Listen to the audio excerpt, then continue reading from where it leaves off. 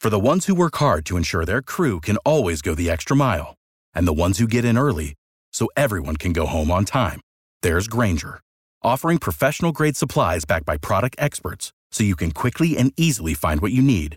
Plus, you can count on access to a committed team ready to go the extra mile for you. Call, click Grainger.com, or just stop by. Grainger, for the ones who get it done.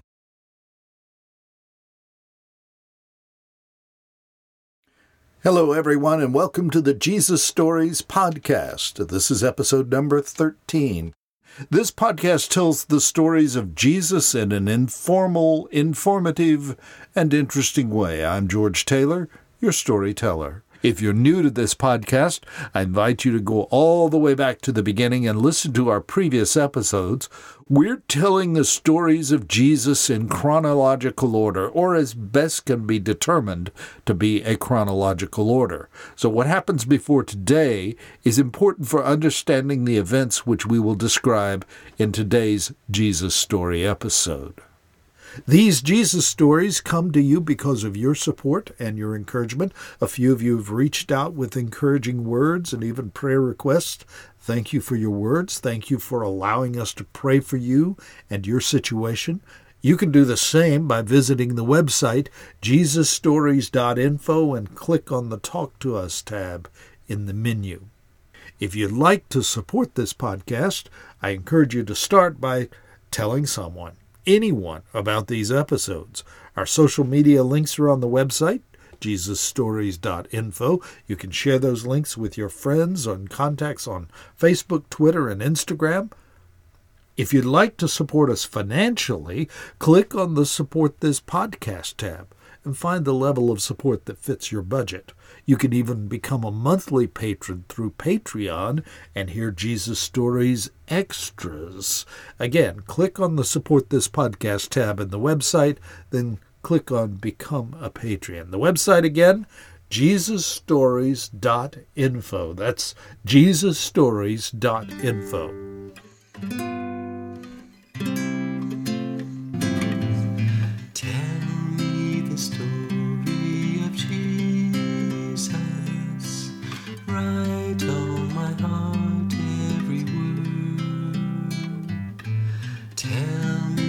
Story most precious, sweetest that ever was heard. In our last episode, we reviewed the Beatitudes, the beginning of Jesus' teaching known as the Sermon on the Mount.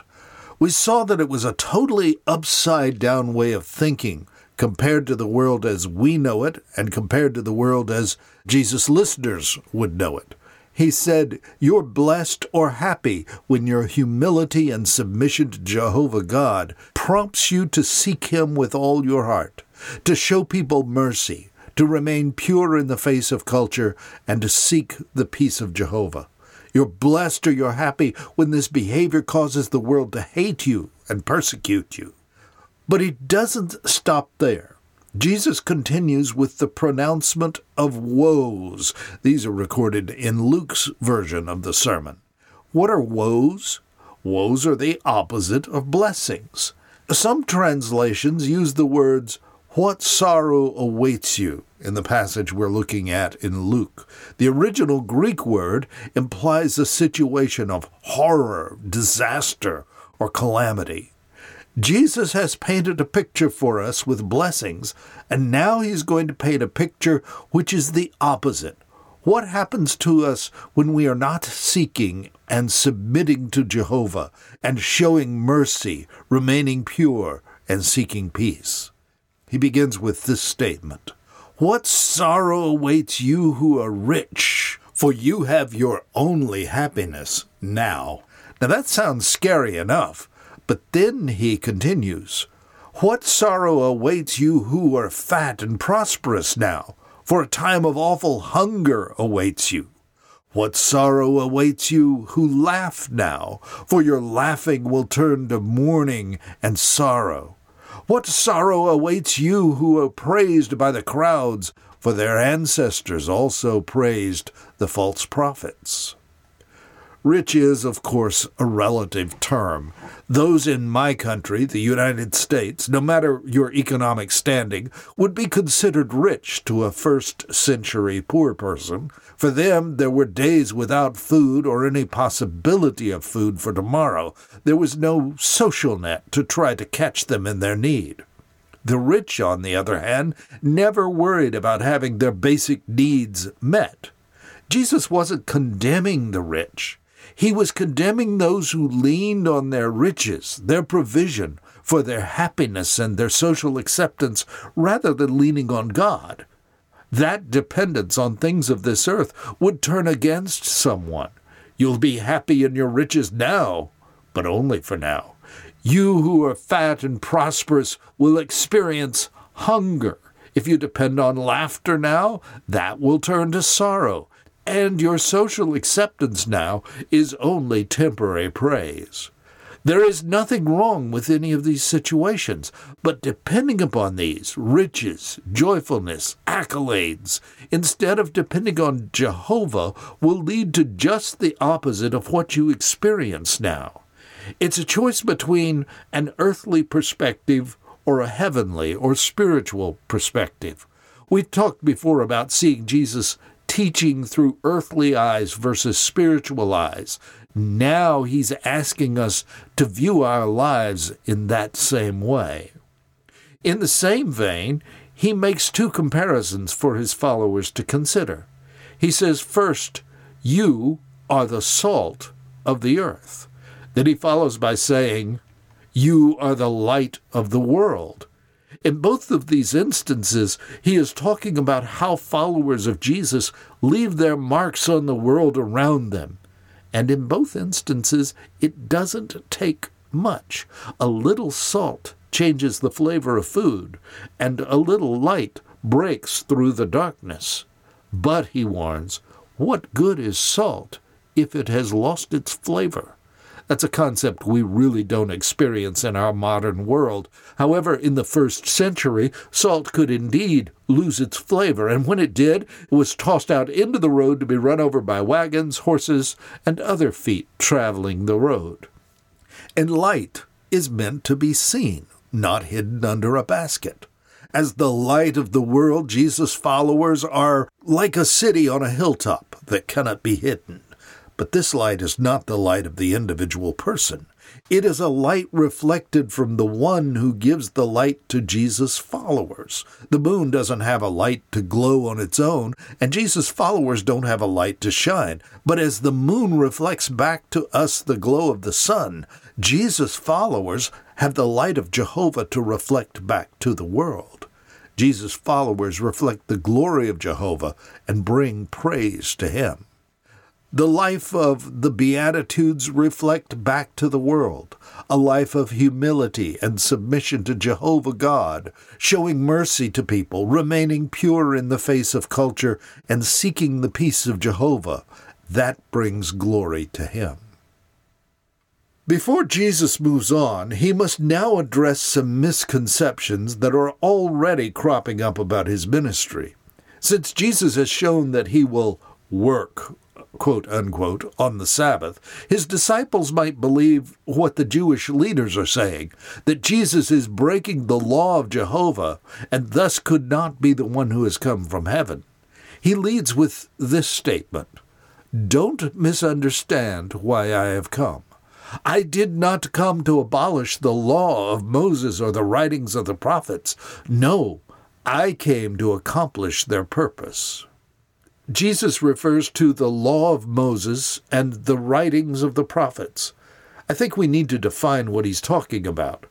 The law of Moses refers to the commands given by Jehovah to one of the great leaders of Israel named Moses.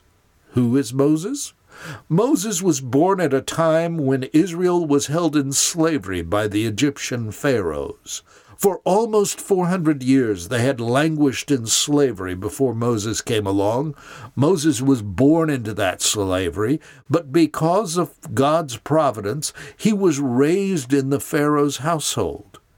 At the age of 40, he left Egypt to live for another 40 years in the wilderness that he would later lead the people of Israel through. So at age 80, he is summoned by God to deliver a message to the Pharaoh. Let my people go. After Pharaoh's obstinate refusal and God's plagues visited on the Egyptian land, Moses leads the Israelites out of Egypt. Ultimately, he takes them to Mount Sinai. On that mountain, God delivers to Moses a law, a code, where God explains how he wishes the people of Israel to live to honor Jehovah. This code becomes known as the law, and that's in quote, and it is capitalized. What about the writing of the prophets? As Israel's history progressed, the leaders and the people became less obedient to Jehovah. The prophets were messengers from Jehovah, sent to warn the Israelites of his intention to punish the leaders and the people should they continue in their current course of disobedience. His punishment? Captivity or slavery. Well, just to give you the complete picture, the Israelites chose to continue on their disobedient path. Jehovah sent first the Assyrian Empire and then the Babylonian Empire to punish his people for their disobedience. But even during the time of these captivities, Jehovah continues to send his prophets to encourage his people.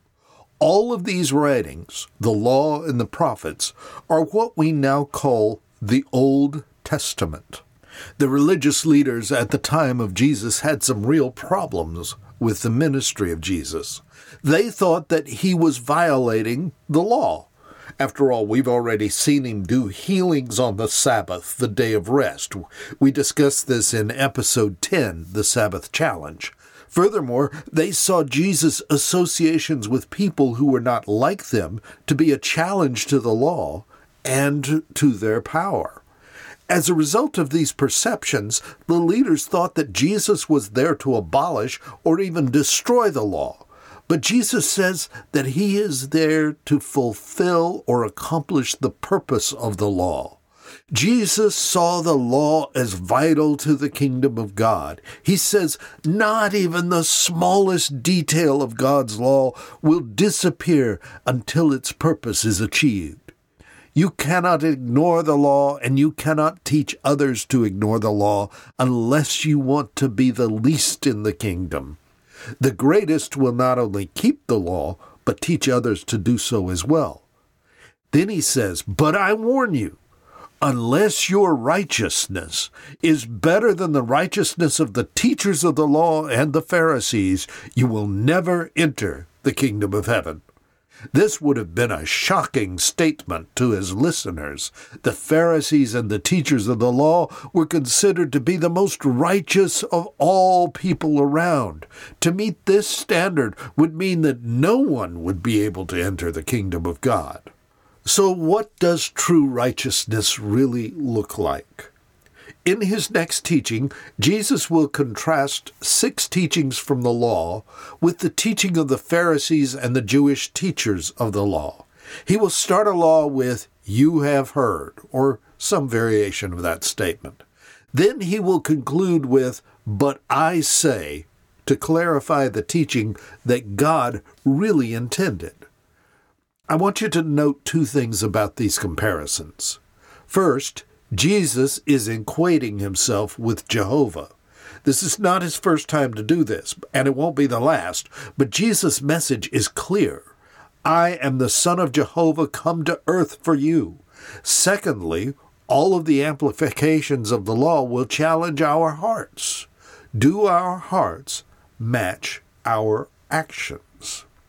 He starts with the command, "You shall not murder." This is, of course, one of the 10 commandments.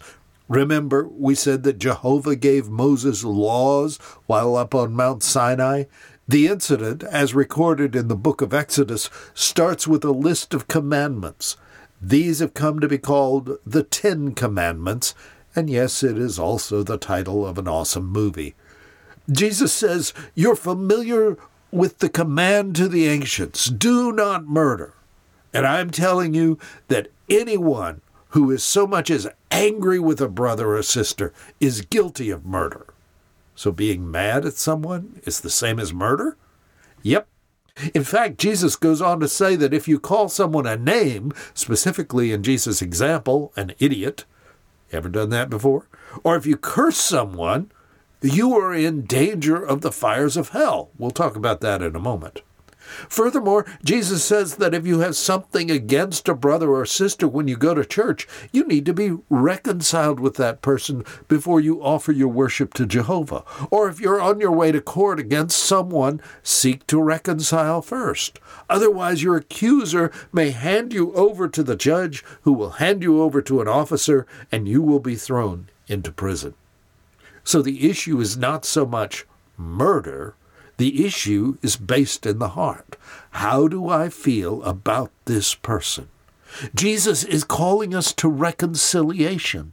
A little later on, Jesus will tell us to love our neighbors as ourselves. He will explain that this is the second greatest of all the commandments that have been given by Jehovah. Then he moves on to talk about sexuality. You have heard the commandment that says, you must not commit adultery. But I say, anyone who even looks at a woman with lust has already committed adultery with her in his heart. Wow. If you're old enough, you remember this scripture was a feature of former President Jimmy Carter's interview with Playboy magazine. Folks couldn't believe that this was in the scriptures then. But there it is. What is Jesus telling us? He's calling us to sexual purity, and that's all of us, not just men. I like the way it's paraphrased in the Message. He says, you know the next commandment pretty well, too. Don't go to bed with another spouse, but don't think you've preserved your virtue simply by staying out of bed. Your heart can be corrupted by lust even quicker than your body. Those leering looks you think nobody notices, they also corrupt. Purity is a matter of the heart, like loving your neighbor, a topic which will be addressed more specifically next week. Jesus then goes on to say that if your eye is the problem, you'll need to gouge it out. Or if your hand causes you to sin, cut it off, throw it away. It is better for you to lose one part of your body than for your whole body to be thrown into hell. As we proceed through Jesus' teaching, we'll hear more statements of hyperbole like this. Here Jesus is just pointing out the importance of purity in kingdom life. In both of these commands, Jesus references hell. So let's talk about it. In Jesus Stories episodes 4 and 8, we talked a little about hell. We said that it was a place created for Satan and his angels. This word translated as hell in the book of Matthew actually refers to a garbage dump outside of Jerusalem. It was always burning, smoldering probably, as the refuse was being consumed. It was a place that was disgusting, unpleasant. Fire is an image of punishment that is used in both the Old Testament and New Testament for those who disobey Jehovah. So this garbage dump represents the ultimate destination for those who are disobedient to Jehovah. And that is the point Jesus is making. There is punishment for disobedience to Jehovah. And that's our stopping point for this week. Next week, we'll continue with Jesus' teaching. He talks to us about divorce, keeping of vows, revenge, and love. That'll be in 2 weeks on the next Jesus Stories. These Jesus Stories come to you because you choose to support us, either financially or prayerfully, or both. We appreciate your help. If you've benefited from these episodes, would you pray and consider providing financial support for us? If you would join with us in this effort through a monthly donation of just a small amount, you'll get a chance to hear Jesus Stories Extras. These are special podcasts where I share some more insights about these Jesus Stories events.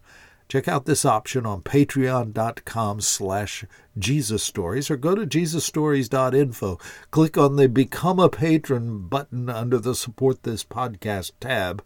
I invite you also to take our survey under the Talk to Us tab so you can tell us a little more about you. Remember, all the Jesus stories can be found on our website, jesusstories.info. You'll also find links to all of our social media outlets. We're on Facebook, Instagram, Twitter, and YouTube. Don't forget to rate and review us on iTunes or Apple, and to subscribe using your favorite podcast app. You don't want to miss an episode. So we'll see you in 2 weeks again for the next Jesus story.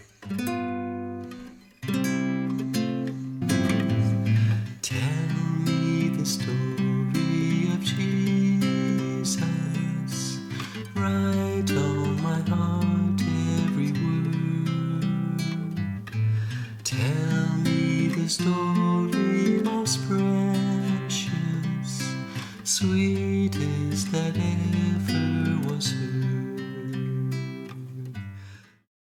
For the ones who work hard to ensure their crew can always go the extra mile, and the ones who get in early so everyone can go home on time, there's Grainger, offering professional-grade supplies backed by product experts so you can quickly and easily find what you need. Plus, you can count on access to a committed team ready to go the extra mile for you. Call, click Grainger.com, or just stop by. Grainger, for the ones who get it done.